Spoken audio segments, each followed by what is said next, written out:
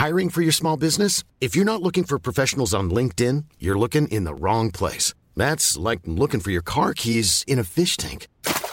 LinkedIn helps you hire professionals you can't find anywhere else, even those who aren't actively searching for a new job but might be open to the perfect role. In a given month, over 70% of LinkedIn users don't even visit other leading job sites. So start looking in the right place. With LinkedIn, you can hire professionals like a professional. Post your free job on linkedin.com/people today.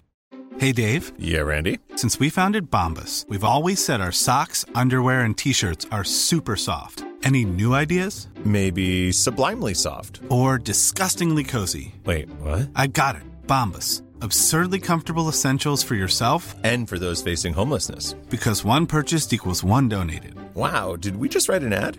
Yes. Bombas. Big comfort for everyone. Go to bombas.com/ACAST and use code ACAST for 20% off your first purchase. Hello, you're very welcome to this week's podcast. Voices taken from our Irish Life and Lore archive.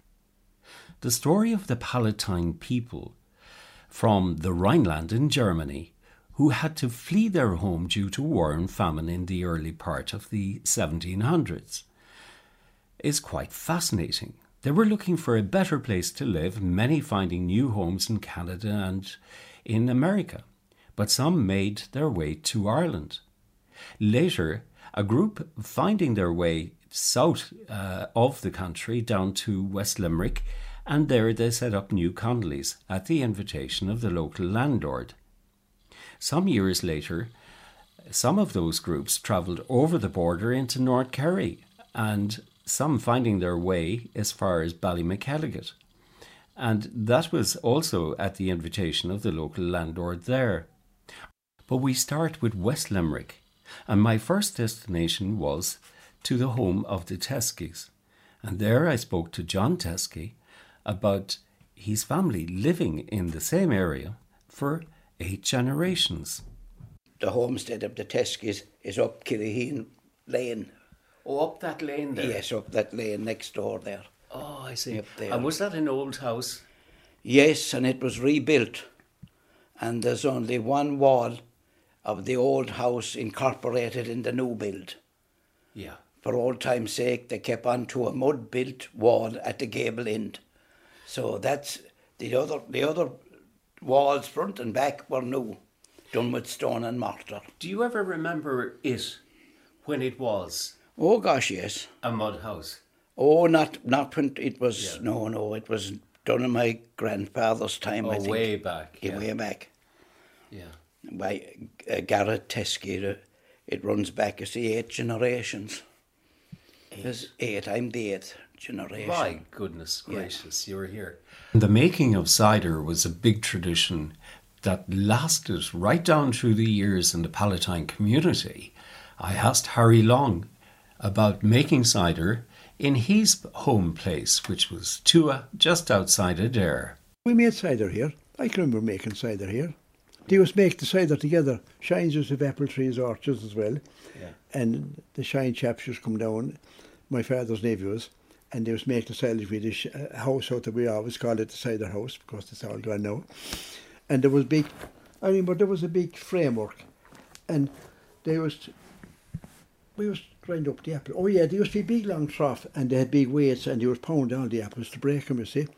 And then they'd put them into a bag on top of a table, like about that square now, and they'd fold up the canvas black, and they'd put it into a table and a big jack overhead it and press it down and press the juice out of it. Wow. Yeah, and that juice was cider. Funnels down at the end. Yeah, that's right, and the cider would run over that, then and just put into a barrel, cider barrel, so we used to have a barrel. Anyone who come in here, my father give it less cider. When I was finished recording Harry Long, I travelled a short distance down the road to the Shine Palatine house, and there I met Doreen Shine, whose maiden name was Blennerhassett and grew up in Ballymakelliget. She went to the old schoolhouse there, which was known as a preach house, right? Doubled up as a school during the week. And I spoke to her about the school. Ballymakelliget. There was a house for the teachers as well there. She was a Markby girl, she married a Blenner. She came down to teach in Ballymakelliget, or on our school, where I went to school, but that was years before that. She married a Blennerhassett man, and they had a farm. And they sold the farm and came to live in the schoolhouse. It was a meeting house, actually, one time. There was to have meetings there or something. And so that was the only school. But then they built a new school when Canon Rycraft came. The wearing of clogs on the land is a tradition that Palatines have been doing for generations. To find out more, I spoke to Ivan Bovenizer, whose family have been farming land outside Patrick's Well for many generations. My father wore clogs made out of timber. You ever heard of them, you did? I did, of course, yeah. Oh, that'd kill you, I said.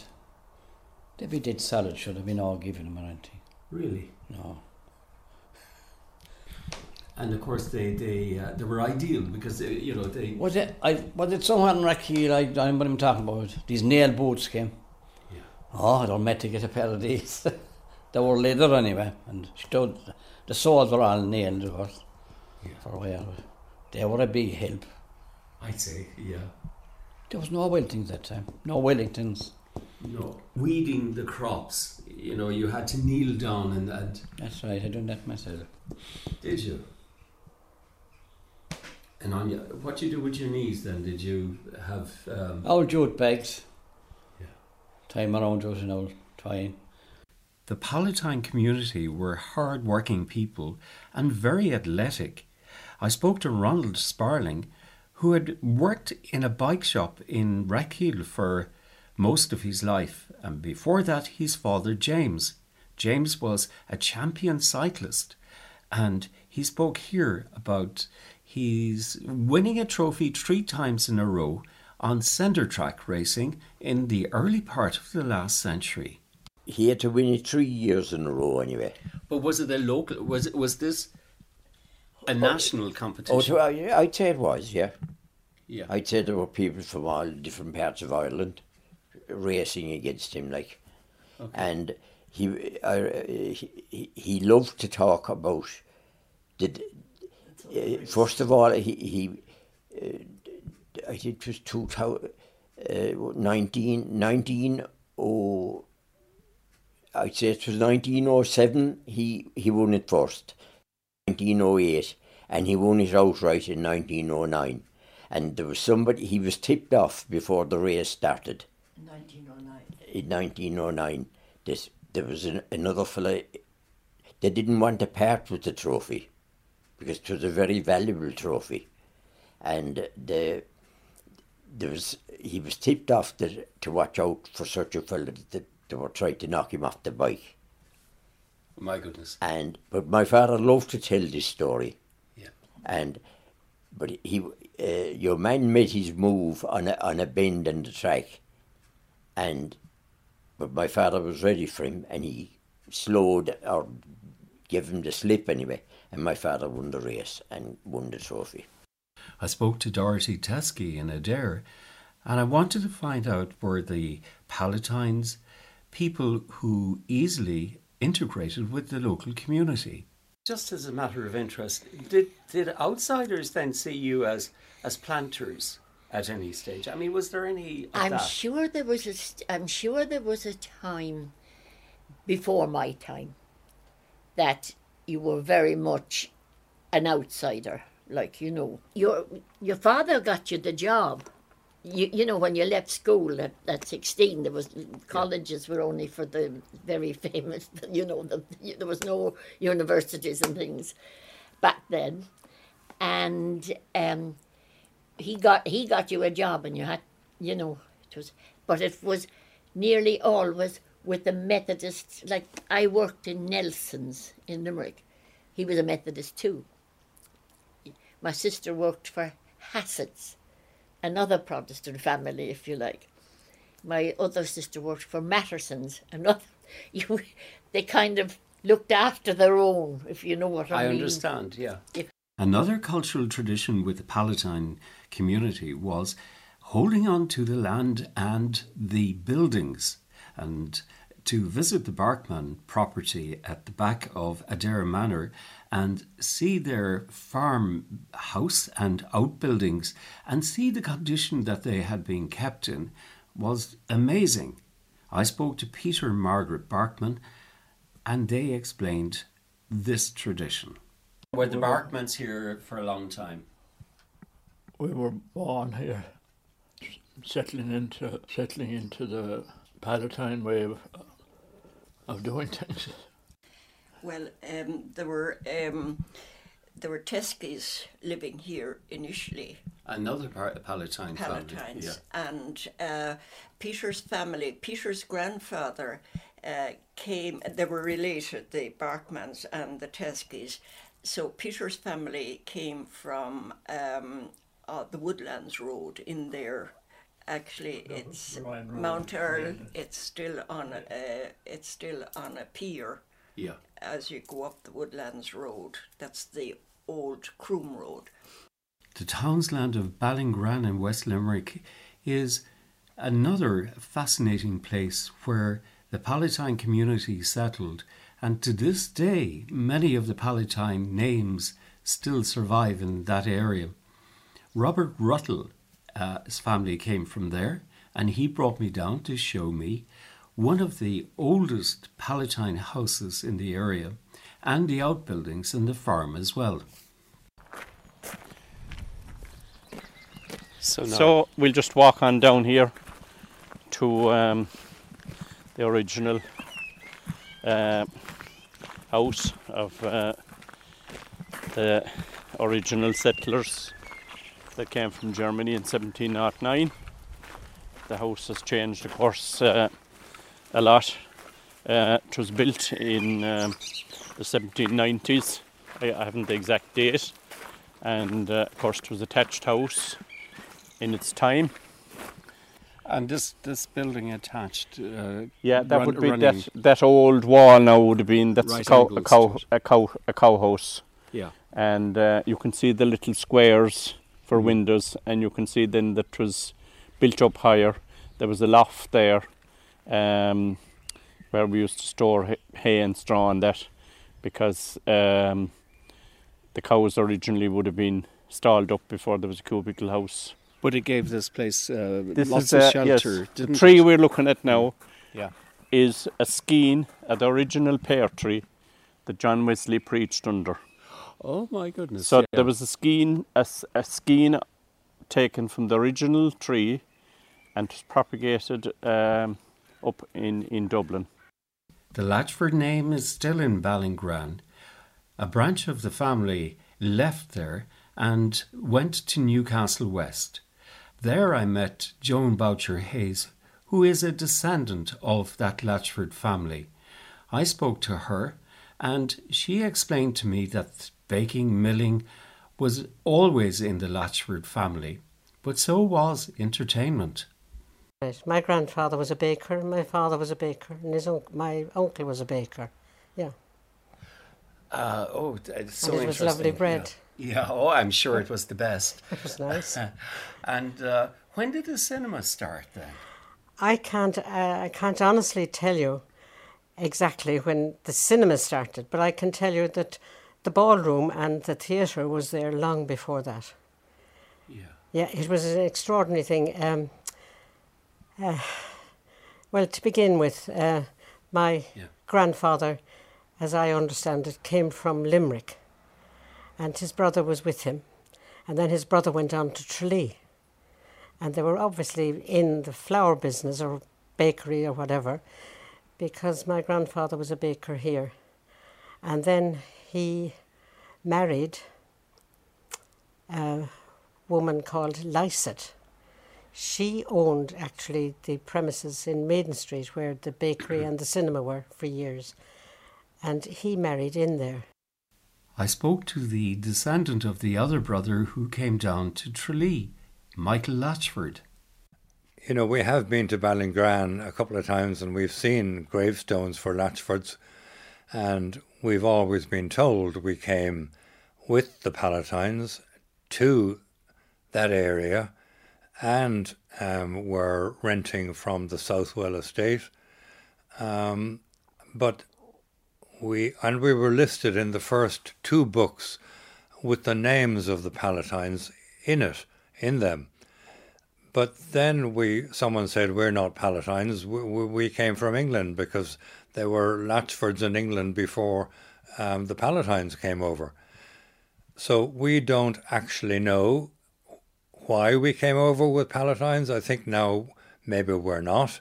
We certainly came with them.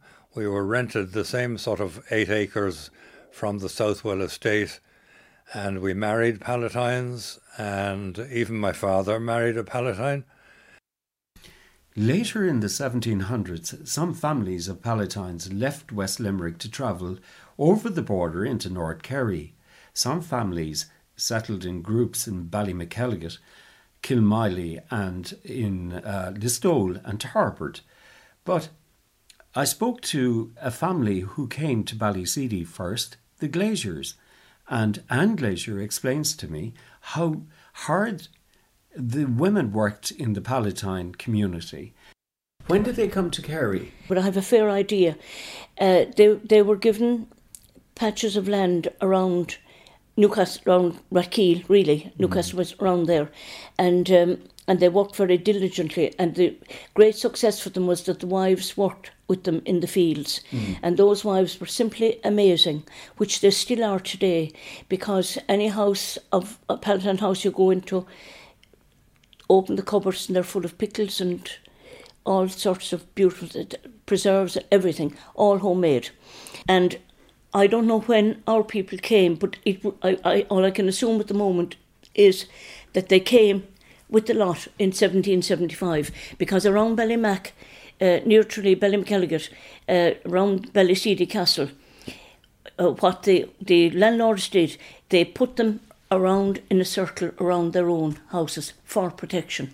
The other thing is, when they came to Ireland, when they were settled, each house was given a musket gun.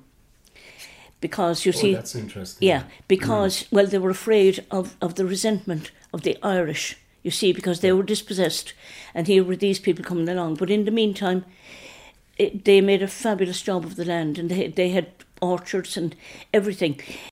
The Palatine community didn't settle too easily outside in Ballymacalligot, and this is explained to me by Michael Clifford, who married the late Diana Benner, who was the daughter of William Benner, who was a direct descendant of the man that first arrived into Tralee to build the first hotel at the invitation of John Blennerhassett. And the hotel for many years was called the Blennerhassett Arms. Roughly around about 1780. I know that Benner's Hotel was built in 1790. Right. And which Benner built that hotel? The gentleman here, Samuel, behind the portrait. The portrait here we have of Samuel here. Yes. And he was from 1763 to 1832. And he married an Anne Cronsbury, who was a Palatine as well. Yeah. And he had no more interest in the land. There was a lot of problem with the land because, after all, they were planted. The Palatines were planted. And I found out in several things, there's lots of court cases where the Benners had supplanted locals, and there was a lot of problems, court cases in this, because they had trouble from the original landowners who now have no land. So Samuel Benner decided, look, I'd prefer to go into business and get out of the agri-business. So he was contacted by Sir John Blennerhassett. John Blennerhassett at the time, he wasn't Sir, but he contacted him and said, look, why don't you come to Tralee, Kerry? And they settled in Ballymacalligot, that area. And pretty soon afterwards, they decided, because Anne Cronsbury was from a family that were very big into crafts and cooking and all this type of thing. Another well-known Palatine name is Switzer, and that name has been around Tralee for many generations. And I spoke to Christy Switzer, and I wanted to find out about his family's background, and he explained to me how far back he could trace his family. How far back can you trace your family? It's going back now on my booklet here to the first man here was 1620. That's Johann Jakob Schweitzer, Schweitzer, and he was married to Eva Rinner, who passed away, and then he married Elizabeth Kesserling, and they married in the Assenheim in the Pfalz in Germany. Okay, so at what stage did they make the journey over here to Ireland? They made the journey, they arrived in Ireland in 1709, descendants of this man, obviously. There would have been two brothers. One was Michael and the other was Christopher. Christopher is my part of the family, and Michael is an ancestor of Switzer's the stores in Dublin, the department stores famous in Dublin, and Michael Switzer was their ancestor. And obviously they came into West Limerick and settled in Court Matrix. And they were, my great-grandfather then would have come there from that area. It's down here to Tralee, and he got married here in Tralee. The Palatine community survived because they stayed together and they married their own, and this was tradition within the community for many generations. To find out more about this tradition, I visited the home of the Hoffmans. Robert and Sandra are farming land down outside Onascole, and I called it to meet them, and I first asked Robert and Sandra, how did they meet? I met Sandra, I suppose I was only, in my early 20s really. I wasn't even 20, I think. I was on 17, I think. Well, come on, Sandra, you have to tell me yourself. Come on. Yeah. No, we met at a church dance. We met, maybe Morris, you would remember the KPH in Ash Street. There used to be church dance at that time. And at that time there would be no alcohol, and there'd be a cup of tea and a sandwich during the night. And that's where we met, do you know? And your background then is Mason? I was a Mason, but my maternal grandmother was a Palatine as well. She was Fitzell. Yeah. So it's interesting how you kind of kept together, you know. Well, I suppose. Was that an accident or? No, it was a pure accident, of course. Like, yeah. But when you found out that Sandra was Palatine, that made no difference. No. It was her beauty swung it really. It wasn't the fact that she was Palatine. No, but I mean it's nice to have kind of that connection as well, because your Robert's grandmother, Bob Hoffman's wife, was a Fitzell as well, from North Kerry as well. She was a Palatine as well, yeah. So on Robert's father's side, it was all Palatine. You know what I mean? Yeah. So and the Fitzell, they kind of settled around Tarbert area. They did, yes. My grandmother came from Listowel, Trenear Listowel, but there was a lot of Fitzells in the Tarbert area, and also in the Kilmiley area. But I think there were maybe the Listowel Fitzells and the Tarbert Fitzells may have been related, but I think the Kilmiley Fitzells were a different group again, you know. Yeah. The Connolly of Palatine settled in Kilmiley out in North Kerry, and the Fitzells came from that area. I spoke to Frank Fitzell, and Frank explains here that he was the one who broke from the Palatine tradition. Yeah, my grandmother with leisure. Oh, so you kept the Palatine connection? Oh, well, you did. That's why I think it's that time, you know. You were damned if you did, you know. Okay, so you married your own? You married your own, yeah. Well, I broke from that. Yeah. I was going out this girl, and she was working with Harry Havercroft one time. And we were going out together for some time, and so we decided we'd get married. So you married a Roman Catholic. Yes. Right. I tell you about the story that we went once, and I said I'd go and ask my parish priest, who was Father O'Donoghue, I think, in Ballymackennitt, I'd said to me that time. And we went out to Sunday evening. Of course, I stayed in the car. She went in, and She told him who she was. Oh, thank God, I'm getting married. She's thinking of getting, oh, that's very good, my child. By the way, who are you marrying? So she gave the name. Can't marry you. It's a Protestant name. He'd have to change his religion. Well, she says he won't do that, and neither will I. The Groves Palatine family have been farming the land in Ballymacalligot since the first pioneering family arrived there in the 1700s. The name has been anglicised down through the generations, and this is explained by Alison Groves. We know it started with crouse. So our original ancestors, they were called crouse. They were also called graves, and over time it kind of morphed into groves. Here, groves, grouse, crouse, and grouse. Yeah, that's, so yeah. But I checked it out. So by the mid 1840s, the surname was permanently anglicised to its current form. So Groves. The Palatine community were hard-working and industrious. They were also very strict in their upbringing. This is explained here by Alison Groves again, as she reads from her aunt's letter. Now, so what Auntie Betty says, she said, we were very much afraid of our dad. He was a strict disciplinarian. We were never allowed to stay at home except when we were really ill, and that was seldom. He was a very religious man. Every night he and my mother knelt at their bedside and prayed for themselves and us. Everybody went to church every Sunday, sometimes twice. The children had first to attend Sunday school, then remain for the church service, about 2 hours in all, and longer if there was communion. The church was always full. Each family had its own pew. The gentry had 2 pews, one on each side of the altar.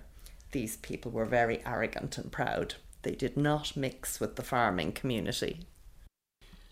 We've come to the end of this podcast, and I hope you enjoyed listening to the sound clips taken from the interviews for this Palatine collection. Sadly, we have lost 2 of the participants since I started recording, Harry Long and Peter Barkman. They passed away during the year. If you would like to see this collection, it's available on our website. That's irishlifeandlore.com. My name is Maurice O'Keefe, and thank you for listening. Planning for your next trip? Elevate your travel style with Quince. Quince has all the jet-setting essentials you'll want for your next getaway, like European linen, premium luggage options, buttery soft Italian leather bags, and so much more. And is all priced at 50 to 80% less than similar brands. Plus, Quince only works with factories that use safe and ethical manufacturing practices. Pack your bags with high-quality essentials you'll be wearing for vacations to come with Quince. Go to quince.com/pack for free shipping and 365-day returns. When you make decisions for your company, you look for the no-brainers. If you have a lot of mailing to do, Stamps.com is the ultimate no-brainer. Use the Stamps.com mobile app to mail everything you need to keep your business running with up to 89% off USPS and UPS. Make the same no-brainer decision as over 1 million other businesses with Stamps.com. Use code PROGRAM for a special offer. That's Stamps.com, code PROGRAM.